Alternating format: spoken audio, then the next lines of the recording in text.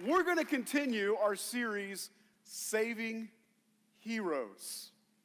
And I see that some of you have already geeked out this morning and have on the shirt of our hero. So Larry Knotts has on Shazam's shirt. Today we're talking about Shazam. And as always, has happened every week, Shazam is here. Shazam, come on out. So Shazam is here. And you may not know this, but Shazam is actually an acronym. Shazam stands for the wisdom of Solomon, the strength of Hercules, the stamina of Atlas, the power of Zeus, the courage of Achilles, and the speed of Mercury. Shazam is actually an acronym. Now, Shazam has all of these wonderful abilities. In fact, almost in every way, he's Superman's equal. Can fly, super speed, bulletproof, all of these things that pretty much that Superman can do, Shazam can do. He doesn't have the laser eyes, but for the most part, and if I'm going to just geek out just for a minute, if Superman and Shazam ever went head-to-head, Shazam would win. And if you remember from our Superman sermon, you would know why, because Shazam is powered by magic, and that is a weakness of Superman. So if you ever want to bring Superman to his knees, pull a quarter out from behind his ear, and he'll go, "Buh." In addition to, so this is Shazam. Shazam, thank you for being here today. If you want to go with the kids and just go on down, thank you very much. But Shazam, if you don't know much about Shazam, Shazam is not an adult superhero. Shazam is actually a 14-year-old boy that when he yells Shazam, he turns into an adult hero. 14-year-old boy. Now just imagine how many of you have been around 14-year-old boys and you give them all of that ability, right? Are they really going to be like super mature with it? Probably not, right? They're going to act like a 14-year-old boy in a adult male body doing goofy, stupid stuff, right? And the lack of maturity is going to be evident in that. And so even though he has all of the basically all of the same abilities as Superman, he lacks the maturity. He is, for our point of emphasis today, he is the adult that just won't grow up. Now, look at your neighbor and say, he's not talking about you. All right? I'm not talking about you, because we all know that we're all just, we all love adulting in this room, and we're all big adults. But in the movie, there's a scene where he takes his abilities and he basically just kind of uses them for his own pleasure and for his own good. So let's take a look at this adult superhero who lacks immaturity. Go ahead and play that video. All right. The lightning with my hands, right? Look at me. And you notice in front of him he's got a guitar case and people popping coins, watching him shoot lightning with his hands, and they're paying him money like some side street show, right? He has all of these abilities, but his maturity stops him. And even at one point, when he's trying to discover what all he can do, he starts to begin to realize that, wait a minute, I can fly? Yet, he's afraid of it. He takes off running, he jumps up in the air, and he kind of suspends in the air for a little bit, and then he falls to the ground, and he's like, I'm not sure I want to do this.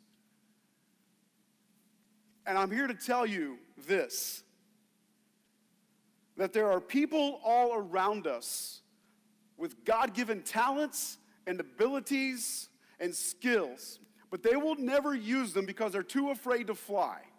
What if I fail? What if I can't make it? What if I don't do it? What if I don't say the right words? What if I can't? And so they live a life that is stifled. They live a life that's never good enough. There's nothing worse than a person who knows they have the ability to do something, but they won't step up to the plate and do it.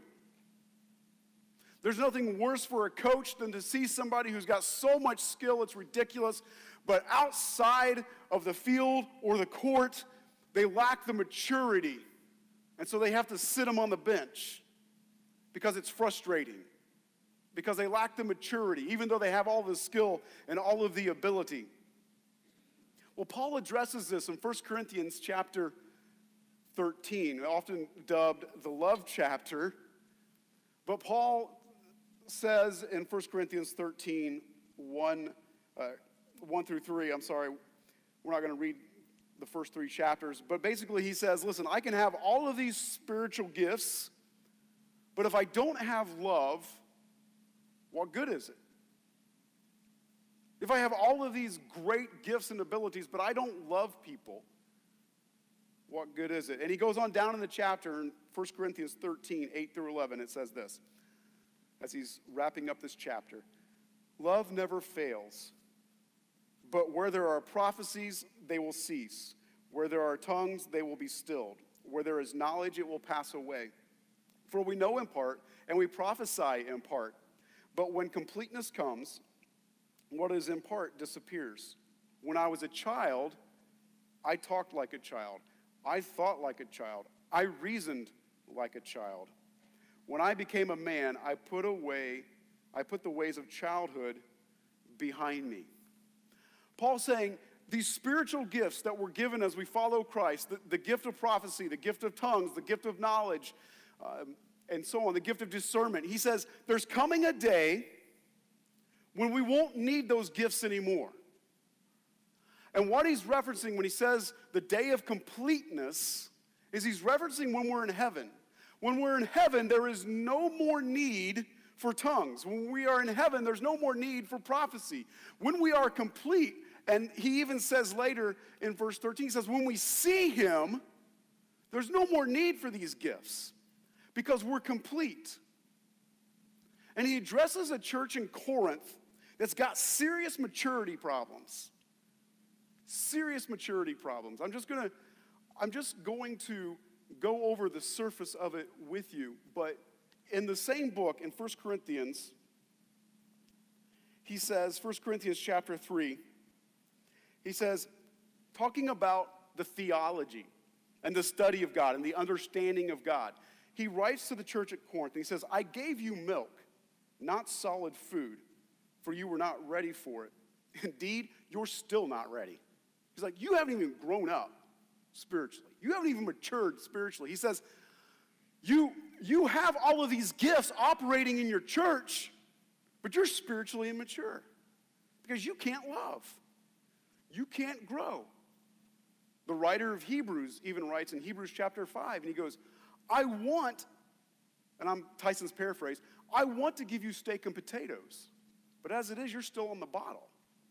I want to come to you and start talking about the deeper things of Christ. I want to dig deep into Scripture with you, but I can't because you're still feeding on milk. And so Paul tells the church at Corinth, he's like, I don't care how much power you have. I don't care how much of these heavenly gifts and these heavenly attributes you can walk around with. I don't care about that because you can't even love each other. What good does it do? What good does it do to have all this power and all this ability, but if you won't grow up in love and grow up in your faith, what good is that? Right? And so what's happening at the church of Corinth? Well, we know that First Corinthians and 2 Corinthians are technically, follow with me, 1 Corinthians is actually 2 Corinthians, and 2 Corinthians is actually 3 Corinthians, because we know Paul wrote 3 letters to the church of Corinth. The first one we can't find. We don't know that it exists. And so we have 1 and 2 Corinthians, but there should be a prequel to the first. He goes, I've been writing to you. I've been trying to get you to grow up. I've been trying to get you to mature. You won't do it. Well, what's happening? Well, when you study the church at Corinth, in the city of Corinth, there was a Greek goddess who was worshipped. Her name was Aphrodite. She was the goddess of pleasure, of sensual pleasure. She was the goddess of physical love. And so one of the ways that you worshipped Aphrodite was you go to her temple, and if you had sinned or offended Aphrodite, you would become physically intimate with a priest or priestess of your choice, and then your sins were forgiven. It was Aphrodite worship. And you have a city where this is rampant. Aphrodite is their god, and so they run rampant with the physical intimacy in the city. Well, Paul comes and he begins to win people to Christ. But like anybody who comes to Christ, you still drag some of the old self with you. And so he addresses it. And so we know that what's happening in the church of Corinth is they're bragging about all of their power and all their spiritual gifts and their lightning from their hands, right? But they're still operating under the old religion, the old way of doing things. And Paul goes, cut it out. If you're married, that's your spouse. And that's why he addresses marriage issues in the letters to the Corinthians. It's why he addresses not only marriage, but love and the grace of God. He's like, guys, this isn't appropriate. You know, in one part, some people want to point out where he says that women should sit down in the church. He goes, I don't allow women to speak in church, and they need to stay seated and not speak. Well, guess what? He wrote it to the church at Corinth, who was dealing with priestesses. And some theologians and scholars even go as far as to say is that it was the pastor's wife who was spreading the worship of Aphrodite in the church. And so Paul writes and says, I need all women. I don't know, all you priestesses, all you women need to sit down until I can get there and not speak, because this is out of hand. This is not okay, and this is not the way God designed it. And Paul simply says, you guys are whack. Can I say that? I just showed my age, didn't I? Because all the junior high kids are like, what? Right? You can't. Paul's like, you guys are so immature. Your faith is immature. Your love is immature to think that you can go around and do this and still worship God. This isn't okay. So he writes 1st and 2nd Corinthians. He goes, I want to come to you, and I want to put steak and potatoes on your plate, but you're still following fleshly, lustly desires. It's time to grow up. And so he tells him you need to walk in love. Now, we will never fully mature in this life because we have these selfish desires, right? We are all inherently at some level selfish. That is the sin nature. That is the flesh that operates in us to be selfish. Well, I want this, and I want that, and I want to be able to do this, but still have this. Sorry, girlfriend. Life doesn't work that way. You know, it's one way or the other. And so, kind of like Shazam, we all have these selfish tendencies and these selfish desires. And Paul points out, he goes, when I was a child, he begins to point out the difference between being a child and being an adult. And he says, guys, when I was a child, I wanted to have my cake and eat it too. I wanted to stay up all night playing Fortnite, and then I wanted to be able to wake up in the morning and then go outside and play and have cake and ice cream for breakfast, and I just wanted it all. Paul goes, but the childhood is over. I realize that I can't live that way. Unfortunately, though, we have adults running around that, yes, play Fortnite all night and then get up and try to go to work in the morning. You think I'm kidding. I'm not. Right? Paul says, when I was a child, I wanted everything all the time, and I wanted whatever pleased me, whatever would make me happy. That's what I wanted. Paul goes, but I've grown up, and I've matured. But we all know adults, don't we? I mean, probably even as I'm talking about this, you're thinking about a coworker, a neighbor, somebody that just wants to have their cake and eat it too. They want to shirk responsibilities. It was never their fault, and they just constantly move around all the time to whoever will listen to them, and they don't ever sit still long enough to actually be committed, because as we talked about several weeks ago, commitment breeds maturity and responsibility, but because you said something I don't like, I'm going to go on and go someplace else, and so I'm never really going to mature, because as Paul writes to Timothy, he says that in the last days, men will have itching ears, and they will just run to whoever will scratch their ear. They won't stay committed to anything. It's what Paul tells Timothy in the last days, that people will become lovers of themselves and lovers of pleasure more than lovers of God. And so Paul begins to say, listen, when I was a child, I thought I acted like a child. Now that I'm an adult, I've had to put that behind me. Now, some might argue that, well, Paul is contradicting Jesus in Matthew chapter 18, where Jesus says you can't get into heaven unless you have a faith like a child. So which is it? Is it Jesus or is it Paul? Well, there's really honestly no competition. It's Jesus, right? But what are they referencing? Well, Jesus is saying your faith has to be like that of a child. You have to be willing to believe even when it doesn't make sense, even when you don't understand it, right? I mean, really, children have lots of faith. I mean, if you can convince a child that a bunny lays eggs, right? I don't see any kids in here. Or that a 300-pound man can fit down a brick chimney with fire going. I mean, it's called faith. That's faith. That's like, I don't understand this. I don't know how this works, but I know it works, and so I believe it, right? Jesus says you have to have faith like a child. But Paul says that when you come to Christ in faith, at some point you have to start growing up. Too many Christians come to Christ and go, I'm saved, I believe in Jesus, I got my cards, I got my ticket stamped, I'm good to go. No. Over and over in Scripture, it's grow up, grow up, grow up, grow up. Why do I want you to grow up? Because I want you to be impactful for the kingdom. Which adult's more impactful? The adult that's, let me give you a business world example. Which adult's more impactful? The adult that's working their butt off to climb the corporate ladder and they get more responsibility and more notoriety and having an impact? Or the adult that just wants to sit at an entry-level job and never better themselves on the job? Which has more impact? The guy who's willing to take more responsibility, because responsibility eventually will equal power and influence. And so Paul writes, he says, guys, Jesus didn't come just to punch your ticket. He came so that you would grow spiritually and begin to have a spiritual responsibility and influence in the world for the kingdom of heaven.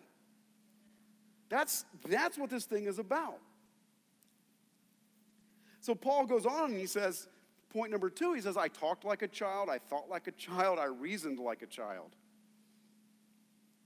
Right? So he says, listen, even my thought life. And in Romans says that we should renew our mind. That when we come to Christ and our spirit is saved and we're going to heaven.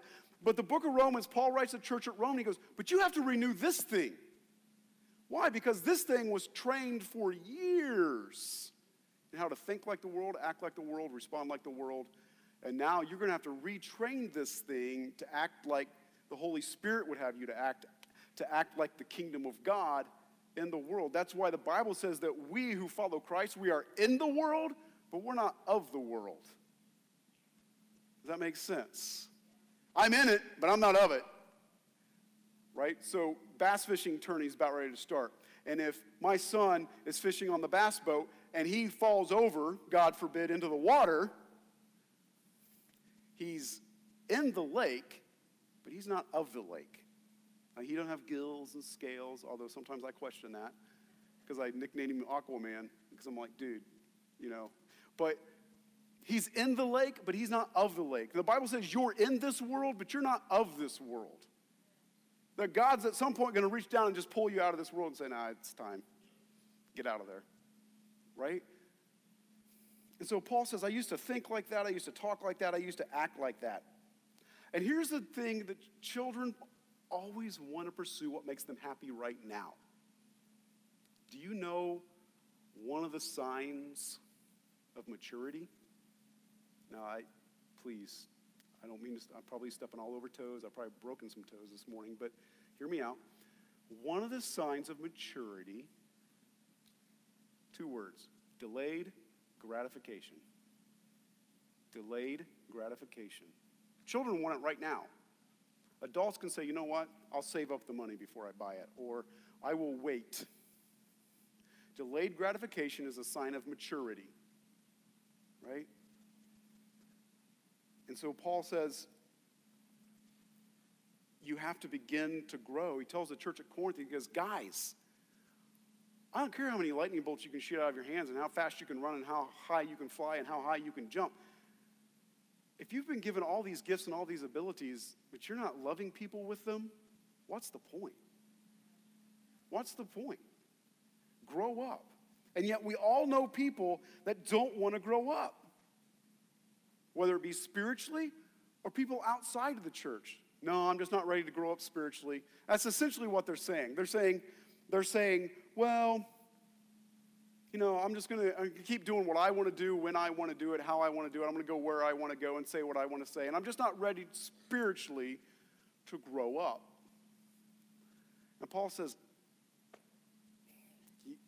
one or the other, guys. You can't be doing both. Paul says it's time to grow up. So what does spiritual maturity look like? Well, spiritual maturity says, I love Paul's words. He says, follow me as I follow Christ. You model your life as to the best of your ability after me because I'm chasing Christ. So what's Paul doing? Well, Paul's sharing his faith. Paul's praying. Paul's reading Scripture. He's growing. He's digesting. You become what you digest. You eat a bunch of junk food, your body will feel like junk. The same is true spiritually.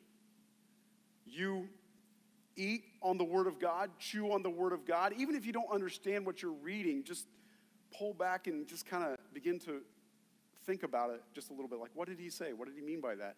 Just think about it on your drive to work or on your drive home from work. Begin to meditate and to chew on it. You'll find yourself renewing your mind and growing spiritually. Right? Here's how you know you've become a spiritual adult. When you have to set out to make a decision, say on the job or at your home or in parenting, and you've digested this so much that as Jesus says in the book of Matthew, the Holy Spirit brings a Bible verse back to your remembrance. Oh yeah, okay, God, give me the power and the strength to go the direction you want me to go, not that direction. How many of us throughout the day, and you don't have to raise your hands, have Bible verses that pop back into our brain and go, okay, based on that verse, I need to do this. And you allow the Bible to direct your life, not, well, my grandma always said. I love my grandma. I honestly do. But sometimes, Grandma, you ain't right. In more ways than one, but anyway. Right? Everything has to line up to this. It's spiritual maturity. When I was a kid, I got this thing called NES, Nintendo Entertainment System. Now, if you're older, you'll just have to struggle along, and if you're younger, I'm dating myself. And I got this game called Tecmo Bowl. Anybody? Tecmo Bowl? All right, I got a few of you. Okay, Tecmo Bowl. Who was the one player everybody wanted in Tecmo Bowl? Huh? Bo Jackson. If you ran a sweep to the bottom of the screen with Bo Jackson, I don't know if there was a glitch in the game or what, every single time it was a touchdown. It was like, the only other way to keep up with that was to get the 49ers with Joe Montana and Jerry Rice, because Jerry Rice would just catch everything. Never drop it. And I was like, oh, and every time I'd sit down to play, my friend would get the Raiders, and I'd be like, oh, there's only one way to stop it. Can't be the Bears, so I guess I'll have to be the Niners, so I'll keep up. So, and I'd throw it, and then he'd run it, and I'd throw it, and we just rack up the score, and then NES went out, and Sega Genesis came in, and then it was Joe Montana, Sports Talk Football. It's beginning to rain, right? It's raining heavy now. It's like, but it was like the coolest thing. So much better than NES, right? And then our minds were blown. Madden came out, and it completely revolutionized video game football. Right? And now, like, people still line up. Do people still line up to buy that game when it comes out? I'm seeing some heads shake yes. Wow. Right? Like, it's still out there. But guess what I'm not doing anymore? I'm not waiting in line to buy it anymore. It doesn't really consume me anymore. I don't sit up all night with my buddy and look at my watch and go, are those birds? Like, are those birds? Yeah, Tyson, there's light cracking in the horizon. Oh, I gotta be up at Ball State. I gotta be at class in like 2 hours. We've been up all night. So I go to my astronomy class and put a hat on and sit at the top because there's like 100 of us in there, and I just put the hat down and sleep through astronomy, right?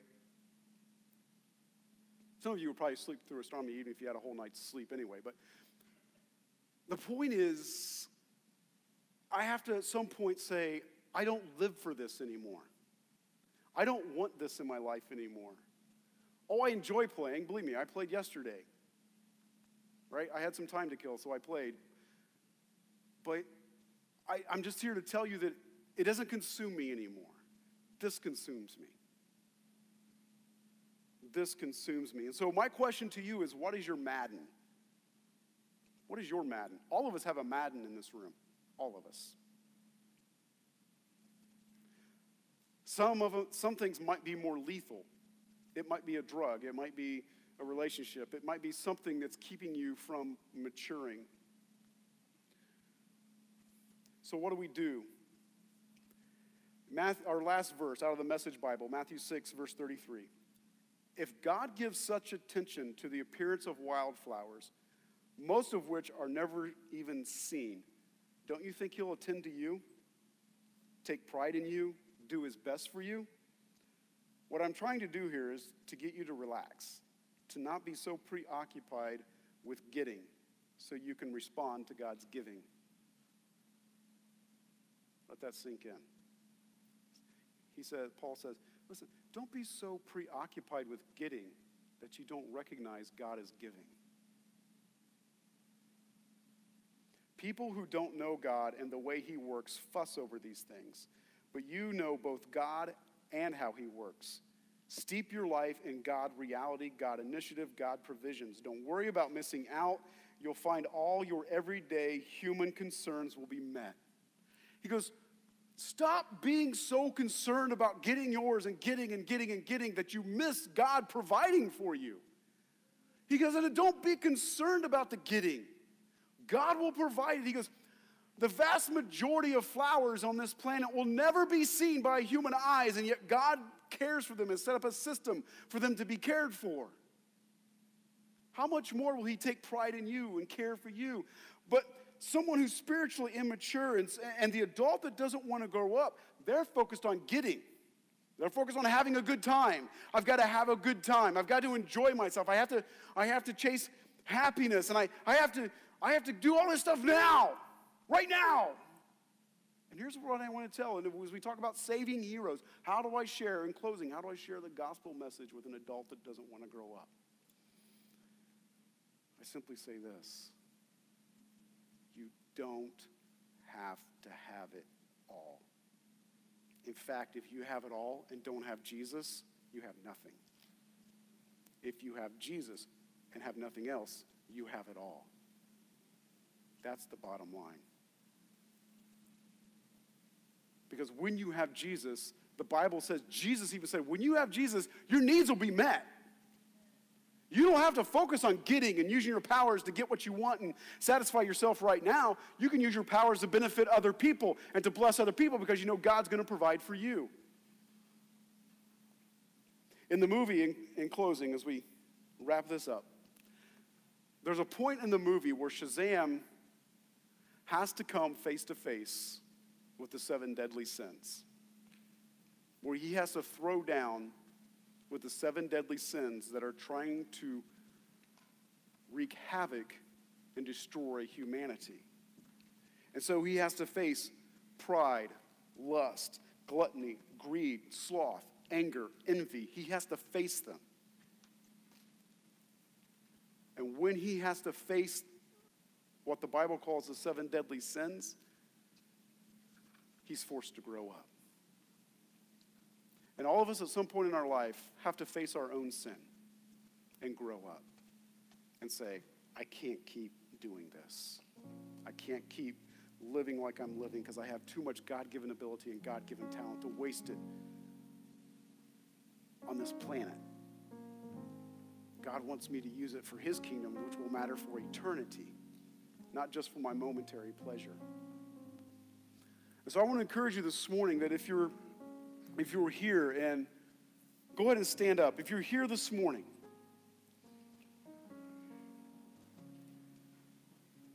and you don't know Jesus, and you've never taken the step to say, I'm ready to be, as the scripture says, born again, to give my life over to Jesus and begin the spiritual growth process, I want to invite you to come forward. And if I can get Aaron Laurie to come down here and Lynn and Jesse to come down here. We want to pray with you. We want you to be, as the Bible calls, born again in your spirit. Yes, your ticket to heaven gets punched, but there's so much more to it. If you're here this morning, you need prayer for anything else, we want to pray with you as we close out with song. If it's a physical healing, an emotional healing, whatever it might be. And let's all together as a body of Christ march towards spiritual maturity.